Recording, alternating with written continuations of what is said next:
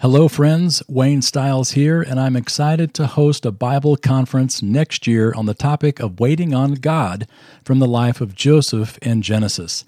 The dates are June 12 through 15, 2025, and the conference is going to be at the beautiful Glen Eyrie Conference Center in Colorado Springs.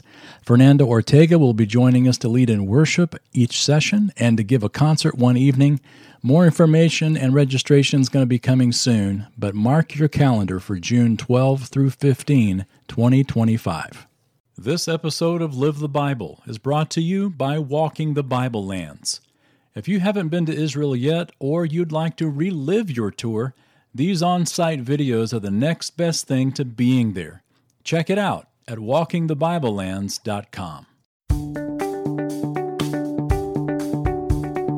Hello and welcome to Live the Bible. My name is Wayne Stiles, and this is the weekly podcast that helps you connect the Bible to your life.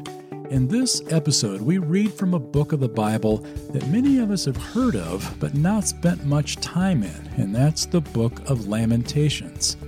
This great little book, the prophet Jeremiah, has witnessed the destruction of his country and has seen the hopelessness that it has caused.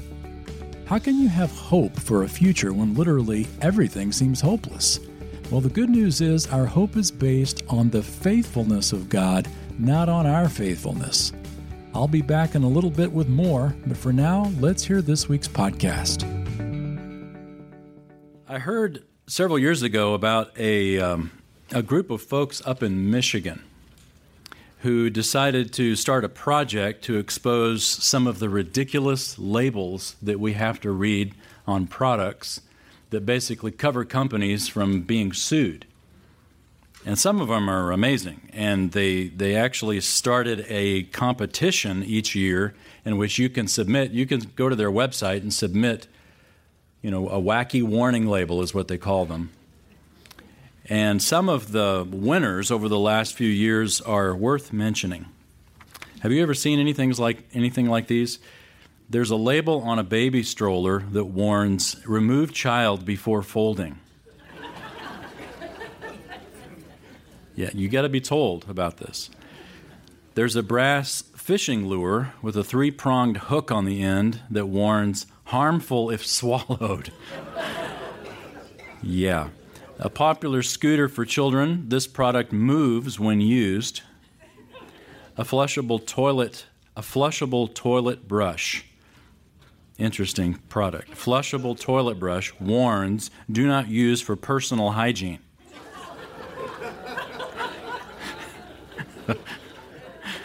A label on an electric hand blender is promoted for use in, quote, blipping.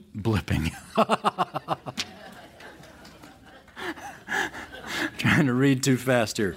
Blending, whipping, chopping, and dicing, and then it warns, "Never remove food or other items from the blades while the product is operating." Your fingers will blip right off there. A household iron warns, never iron clothes while they're being worn.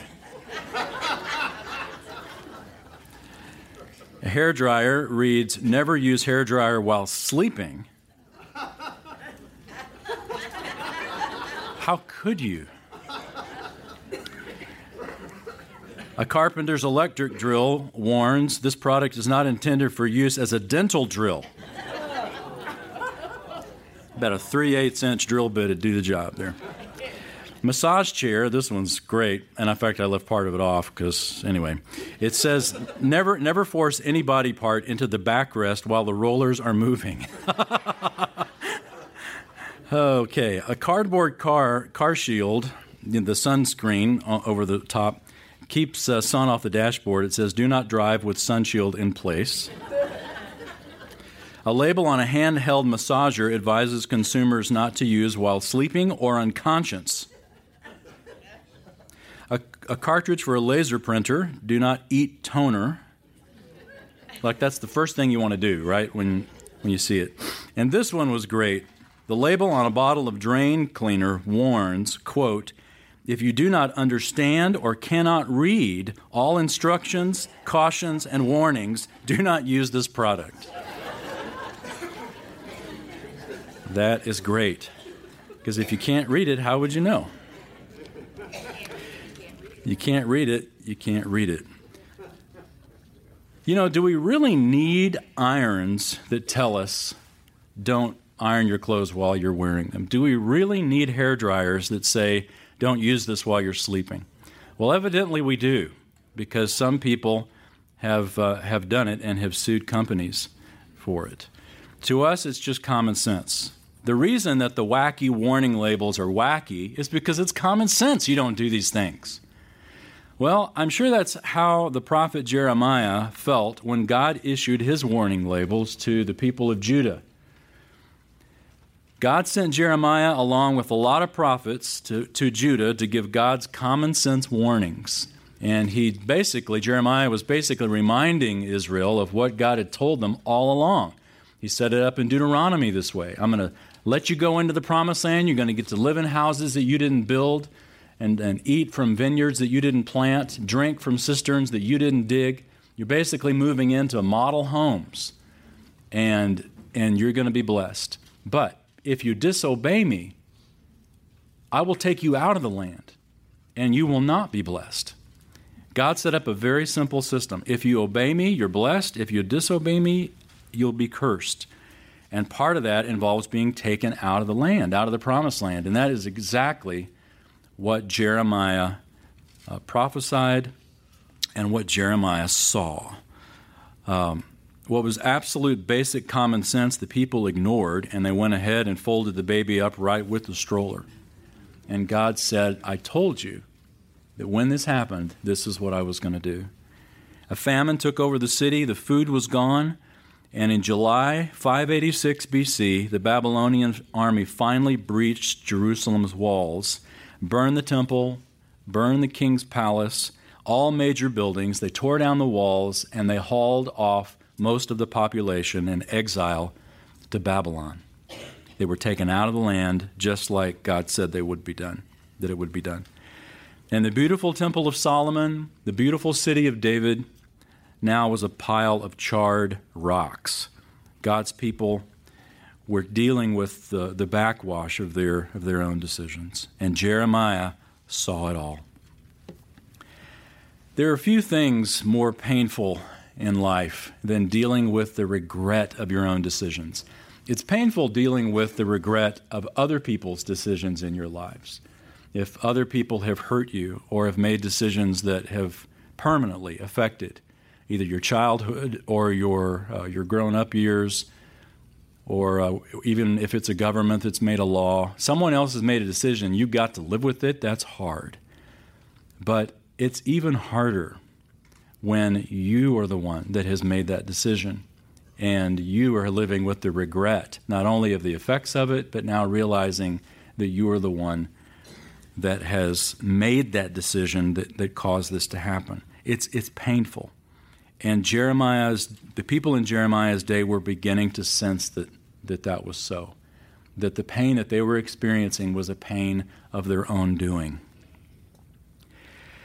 When we do that and we walk our own way, we're lying in what you could say the rubble or the ashes of our own life, it's very easy to feel like God is very far away. After all, God could have stopped it, like He's done 1,000 times up to now. He could have stepped in. He could have had someone warn us this last time, but instead, God says, I'll just let you do what you want to do. And what I've protected you from up to this point, now you're going to learn, not by instruction, but by experience, that what I'm telling you is true. In those moments, it's very difficult to feel any sense of hope. But God is not done with us, which is the wonderful truth of the Scriptures. Turn with me to the book of Lamentations. Lamentations, right after Jeremiah, which is right after Isaiah. We are entering into a section of the Bible that has that little white strip. If you were to hold your Bible up like this, and if it doesn't have the gold leaf on it, you just kind of look at it. The part that's the white strip down is the prophets, because we're so seldom in the prophets. And the reason we're so seldom in the prophets is because, frankly, We don't know what they're talking about. And what they often talk about is something that seems like it's pretty irrelevant. You know, talking about foreign nations and, you know, where's Edom, by the way? And who cares? Because even if it was significant back then, that was thousands of years ago, and I really have a lot to do on my to-do list today. Why in the world should I care about the prophets? Why should we care about Lamentations? What does that even mean? The book of Lamentations. Well, I'll tell you the good news up front. The book of Lamentations is a book of lamenting. It's a book of weeping. Jeremiah is called the weeping prophet by and large because of this book of Lamentations. And the good news is God is not done with us. You may feel that you have made decisions in life that have your life at a place to where God basically wants to look at the results of your life and say, you know what? It's better if I just flush. But God has no desire to flush. The Father is not looking at the mess that we've made of our lives and crossing his arms and tapping his toe like a parent that is belittling us.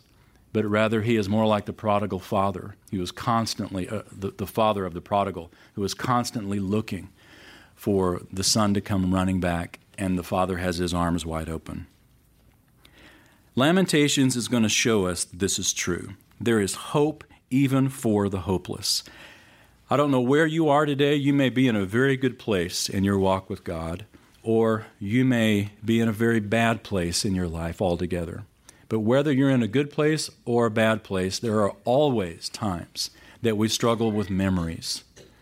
Those times in the quietness of our heart, whether we're on a walk or we see a movie or we see a scene in a movie or we hear a conversation, or it can be triggered any number of ways, and we never expect it. It often hits us blindside, and so often, unfortunately, it happens in the holidays because most of the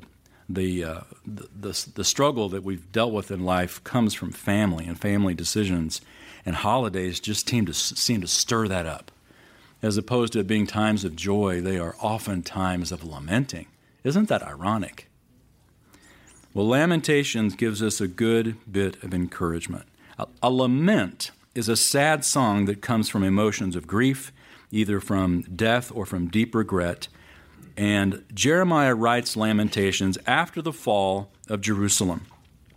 So we're not going to read the first couple of chapters, but I think we've summed it up well enough, and we'll talk a little bit more about just the unity of the whole book. But let's look right in chapter 3, starting just at verse 1, and then we'll get a little more of the context. Jeremiah writes, I am the man who has seen affliction because of the rod of his wrath. Jeremiah says he has seen affliction. About 900 years, Israel has known God's basic warning labels given in Deuteronomy, what I mentioned up front. If you obey me, I bless you. If you disobey me, I'll curse you. And that has indeed been the fallout that's happened. So Jeremiah is speaking on behalf of the nation when he says that he and everybody else knows why this has happened.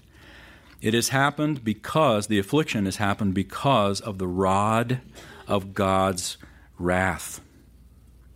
It's a matter of justice, he says.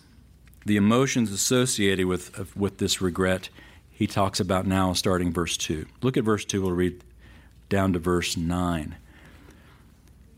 It says, He has driven me and made me walk in darkness and not in light. Surely against me he has turned his hand repeatedly all the day. He has caused my flesh and my skin to waste away. He has broken my bones. He has besieged me and encompassed me with bitterness and hardship. In dark places he has made me dwell, like those who have long been dead. He has walled me in so that I cannot go out. He has made my chain heavy. Even when I cry out and call for help, he shuts out my prayer. He has blocked my ways with hewn stone. He has made my paths crooked. Jeremiah is explaining the emotion of how God's people are feeling right after the destruction of Jerusalem. And it isn't nice. These are emotions that are difficult to read because they seem to, they seem to sort of not make God sound like a nice guy. We want God to be our Santa Claus, to be our Father Christmas. We don't want God to be the one carrying the belt who disciplines us when we sin. We only want God's grace. We never want to deal with God's justice. And yet Jeremiah says that is exactly what we're dealing with. God didn't answer their prayers because the motive behind the prayer up to this point was not repentance. It was simply freedom from pain. God wants us to grow, and when we ask Him to help us do that and He allows us to struggle, sometimes we think, God, why are you causing me to struggle? When He simply is answering our request to grow. God's priority for us is holiness, not just happiness.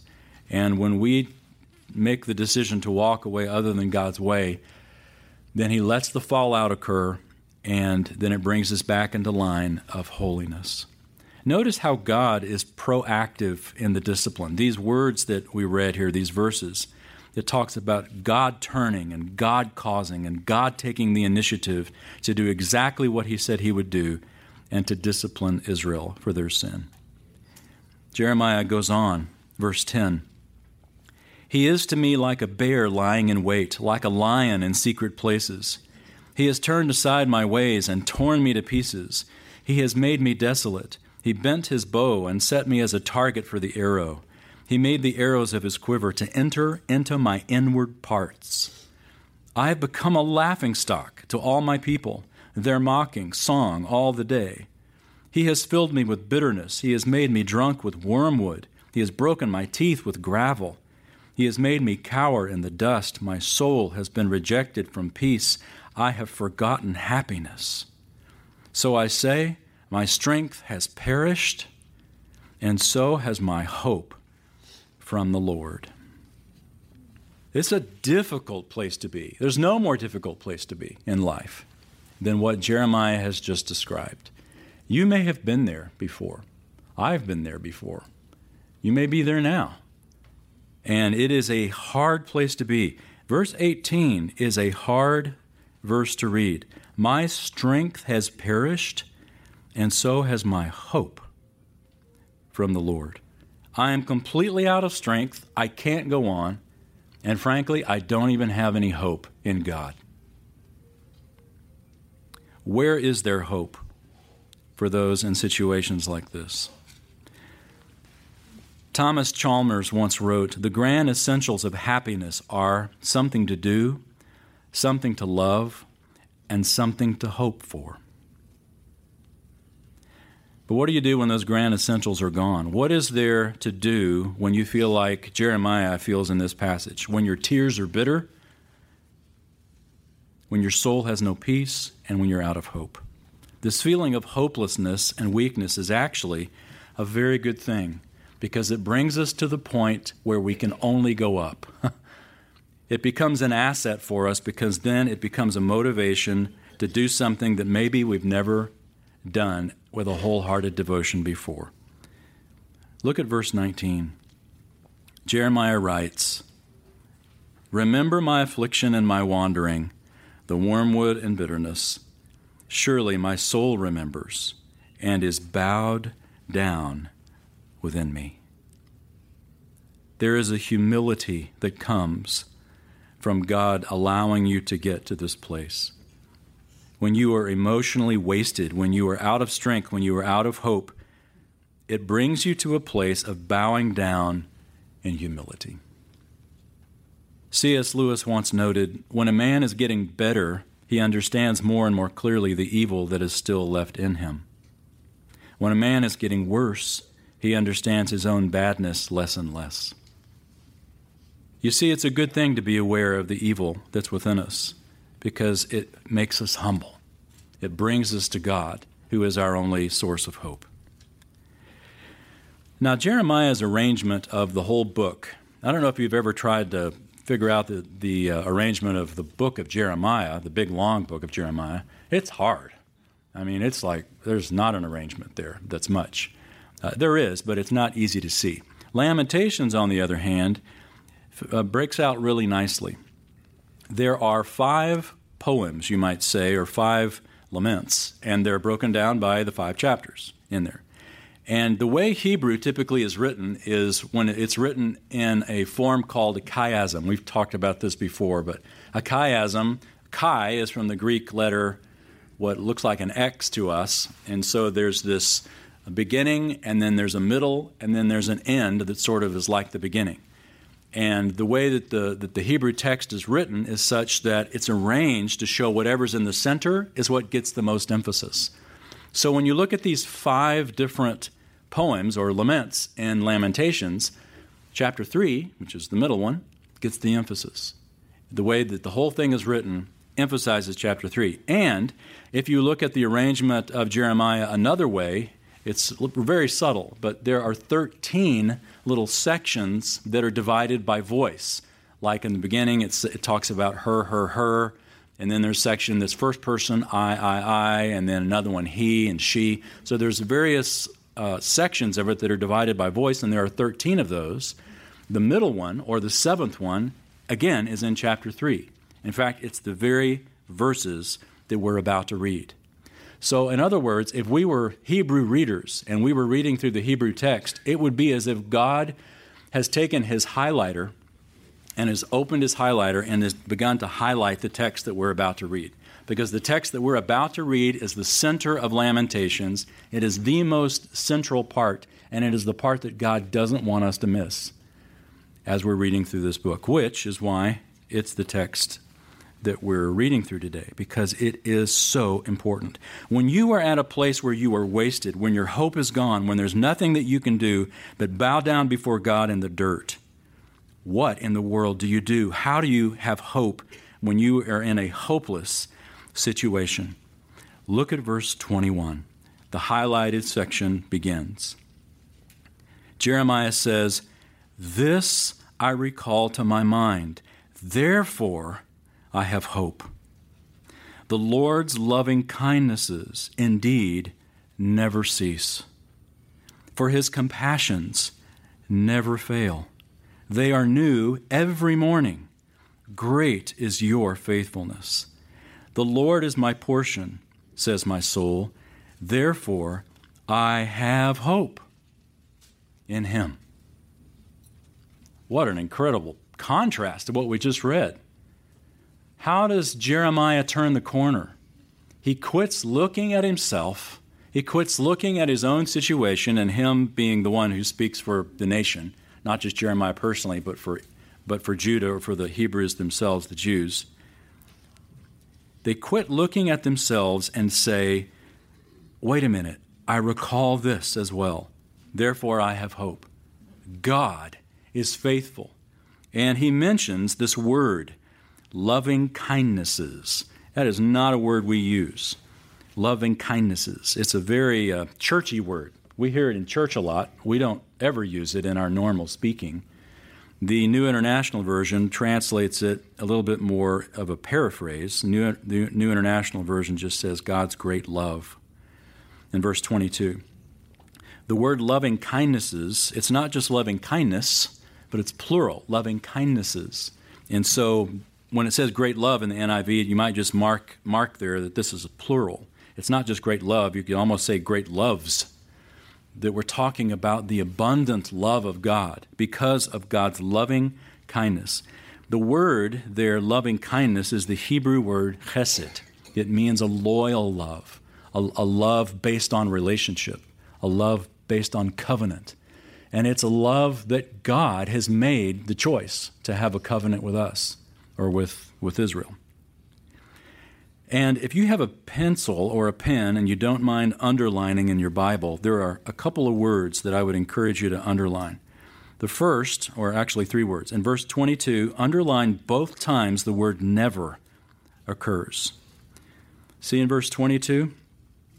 Verse 22, the Lord's loving kindnesses indeed never cease. Underline never. Next line, his compassions never fail. And then the next line, verse 23, they are new every morning, the word every. Never, never, and every. Never, never, and every have no exception. There's no exception to never. Hey everyone, Wayne here.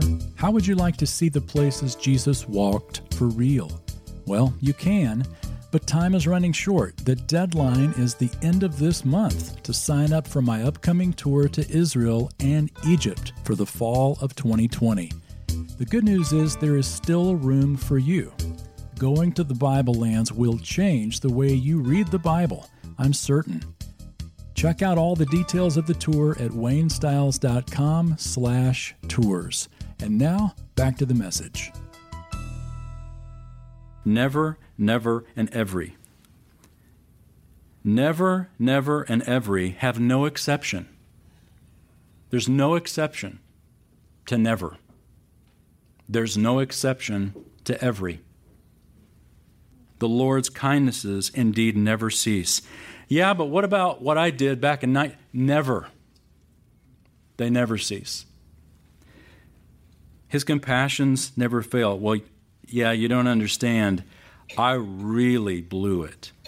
His compassions never fail. Yesterday was a terrible day. You can't believe what I did. His mercies are new every morning. Every morning. And aren't we glad? Because we need them every morning.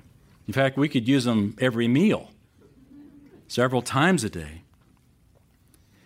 The principle that jumps out of the text for us here as a great application for our lives is simply this. Our hope is based on the great faithfulness of God, not on our faithfulness. Our hope is based on the great faithfulness of God, not on our faithfulness.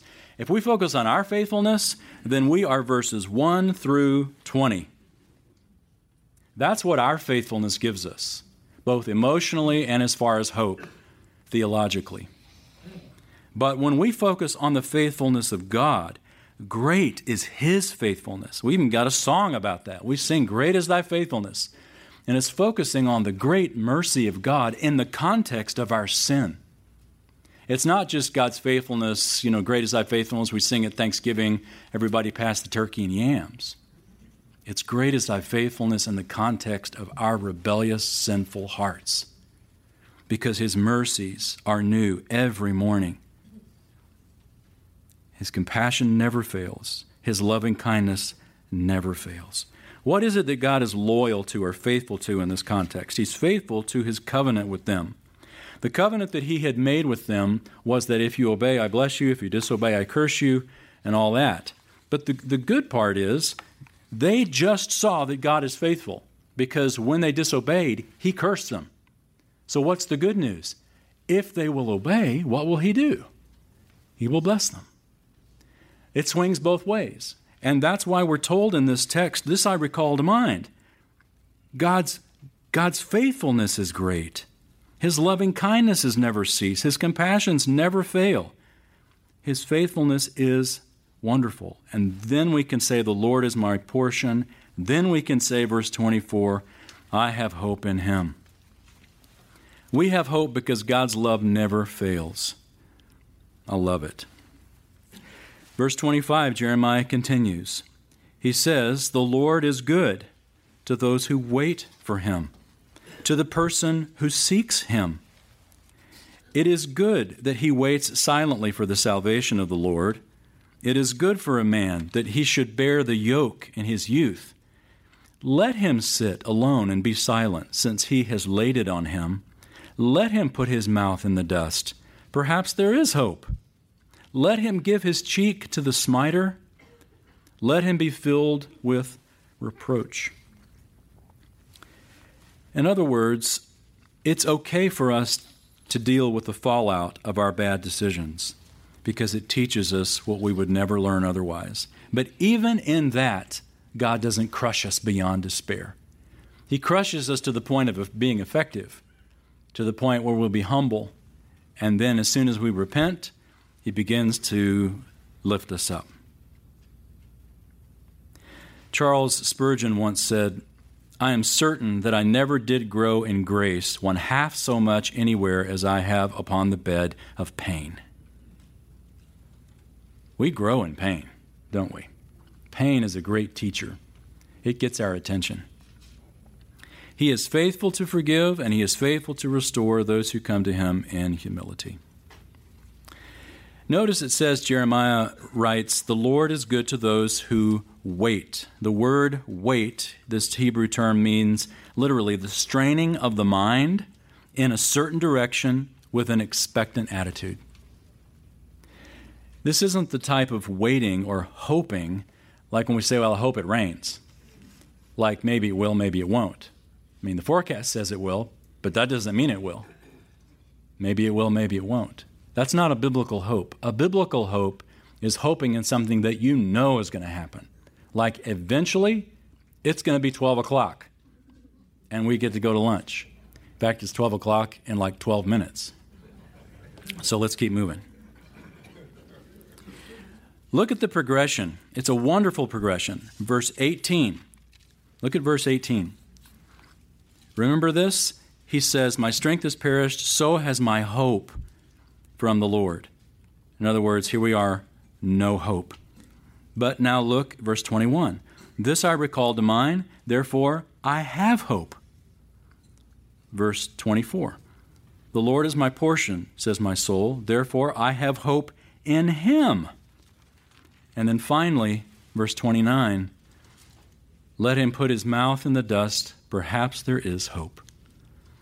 This individual has gone from a place of no hope to hope in the Lord, and then finally, well, what do you know? Maybe there is hope after all. And there absolutely is because of God's grace. And finally, a verse that puts hardship into wonderful perspective, verse 39. And I don't want to have to skip that far. Let's go ahead and read verse 31. It says, for the Lord will not reject forever. Here's why there's hope. For the Lord will not reject forever. For if he causes grief, then he will have compassion, according to his abundant loving kindness. For he does not afflict willingly or grieve the sons of men to crush under his feet all the prisoners of the land, to deprive a man of justice in the presence of the Most High, to defraud a man in his lawsuit of those things the Lord does not approve. Who is there who speaks and it comes to pass, unless the Lord has commanded it? Is it not from the mouth of the Most High that both good and ill go forth? In other words, God brings us to this point of repentance, but he doesn't crush us. He has mercy even in his wrath. In wrath, remember mercy, Habakkuk said. It's the same idea. Now look at verse 39. Boy, this is something next time you're struggling and you're wondering, God, why don't you make my life better? Look at verse 39. Why should any living mortal or any man offer complaint in view of his sins? Ooh, that is a hard verse to read. But isn't it true? That if we think about it from that perspective, and it is true, that perspective tells us that even though our lives are hard, we've got it a lot better than we could have it if God dealt with us as our sins deserve. If God dealt with us as our sins deserve, we'd have it a lot harder than we have it now. Why should anybody complain in view of our sins? We shouldn't. And so verse 40 gives us the final challenge. Let us examine and probe our ways, and let us return to the Lord. So here's a principle, a second principle. When God deals kindly with us, it's always on the basis of grace, not justice. God's kindness in our lives is always based on his loving kindness, his grace. It's not based on justice. He is merciful. I have written a blog for a long time. For me, it feels like a long time. It's been, I guess, about 13 years since I've blogged pretty much every week for 13 years. And after all that writing, Google grabs it and, search engines grab it and people begin to read it. And I have had some amazing conversations, typing with people all over the world. And thousands, literally. I mean, I don't want to give you numbers because I'm not supposed to, we just heard that sermon about being humble. So, but a lot of people have read the blog and comment. And there is one post in particular, it's called When God Takes Something Away from You. And it talks about Job and how Job experienced that. But one of the things that I do on my blog is allow comments for people to write comments and even ask a question. What do you think about this? And people write. Evidently, that is a phrase that people search for because I have hundreds of comments on this post. And some of them will break your heart. The stories that people tell about what God has taken away from them, and the blame that they assign to God. And sometimes, you can go on there and read it. It's right there, public for everybody to read. But the conversations that I get to have with people are such a privilege. And at the same time, they are so heartbreaking when the Lord still has not grabbed a hold of their heart to let them turn around and see that the afflictions that they're dealing with in their life are meant to draw them to Him. And they're not intended for them to blame Him for all that's gone wrong. But anyway, there's one, I tried to think about several that I could read to you, but there's one in particular of an Asian man named Yokichi. I don't know where he lives. I look at the script, and I guess I could figure out what the script was of where his name is there. But so it looks, I can't tell Korean much apart from, but it sort of looks Korean. Anyway, but this man, Yokichi, he and I were engaging with one another a few times, and he said, I just want to drop by and tell you, quote, he says, I just want to drop by and tell you that I finally met Jesus today. He said, my long search for happiness was over when Christ made me realize that He had been with me all along. Words can't describe how wonderful and merciful He is. Praise the name of the Lord. I love that because God's Word is powerful. And God's Word, what did He do in this young man's life to read through something in the life of Job and maybe some of the other comments and the interactions that he and I were able to have? But he talked about some very painful things that he experienced. And God turned his life around because He got him to the place of verse 20. He got him to the place where his face was in the dirt. And finally he realized, because of the grace of God, I have hope. I read this story about a woman who grew up very poor. And I want to read her words to you. These are her own words. She says, I grew up in a cold water flat, but I married a man who had money. He took me up to a place where I had flowers, I had gardens, I had grass, and it was wonderful. We had children, and then suddenly I became physically sick. I went to the hospital, and the doctors ran all sorts of tests. One night, the doctor came into my room, and with a long look on his face, he said, I'm sorry to tell you this, your liver has stopped working. I said, Doctor, wait a minute, are you telling me that I'm dying? He said, I can't tell you any more than that. Your liver has stopped working. We've done everything we can to start it. And he walked out. And she says, and I knew I was dying. I was so weak, I had to feel my way along the corridor down to the chapel of the hospital. I wanted to tell God off. I wanted to tell Him, you are a shyster. You've been passing yourself off as a loving God for 2,000 years, that every time anybody begins, it's actually longer than that, anytime I wanted to get happy, you pull the rug out from under me. I wanted this to be a face-to-face telling off of God. And just as I got to the center aisle of the chapel, I tripped. I swooned and I fainted. And as I looked up, there stenciled along the step into the sanctuary where the altar is, I saw the words, Lord, be merciful to me, a sinner. She says, I know that God spoke to me that moment. there with my head down, folded my arms in the center of the chapel, repeating, Lord, be merciful to me, a sinner. I surrendered to God and found my way back to my hospital bed, weak as I was. The next morning, after the doctor ran blood tests and the urinalysis and so forth, he said, your liver has started working again. We don't know why. We don't know why it stopped. We don't know why it started. And I said in my heart, but I know. God has brought me to the brink of disaster just to get me to turn my life over to Him. I love that story, and we all love that story, but livers don't always start working again when we turn our lives over to God. Sometimes they do. Sometimes they don't. Sometimes God doesn't take the thorn away, even though we pray multiple times. But this much is true. Our hardship draws us close to God and motivates us, in Jeremiah's words, as he says in verse 40, let us examine and probe our ways, and let us return to the Lord.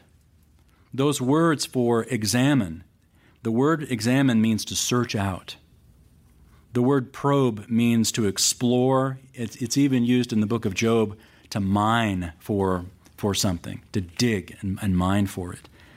Let's examine and probe our ways. That's more than just reading.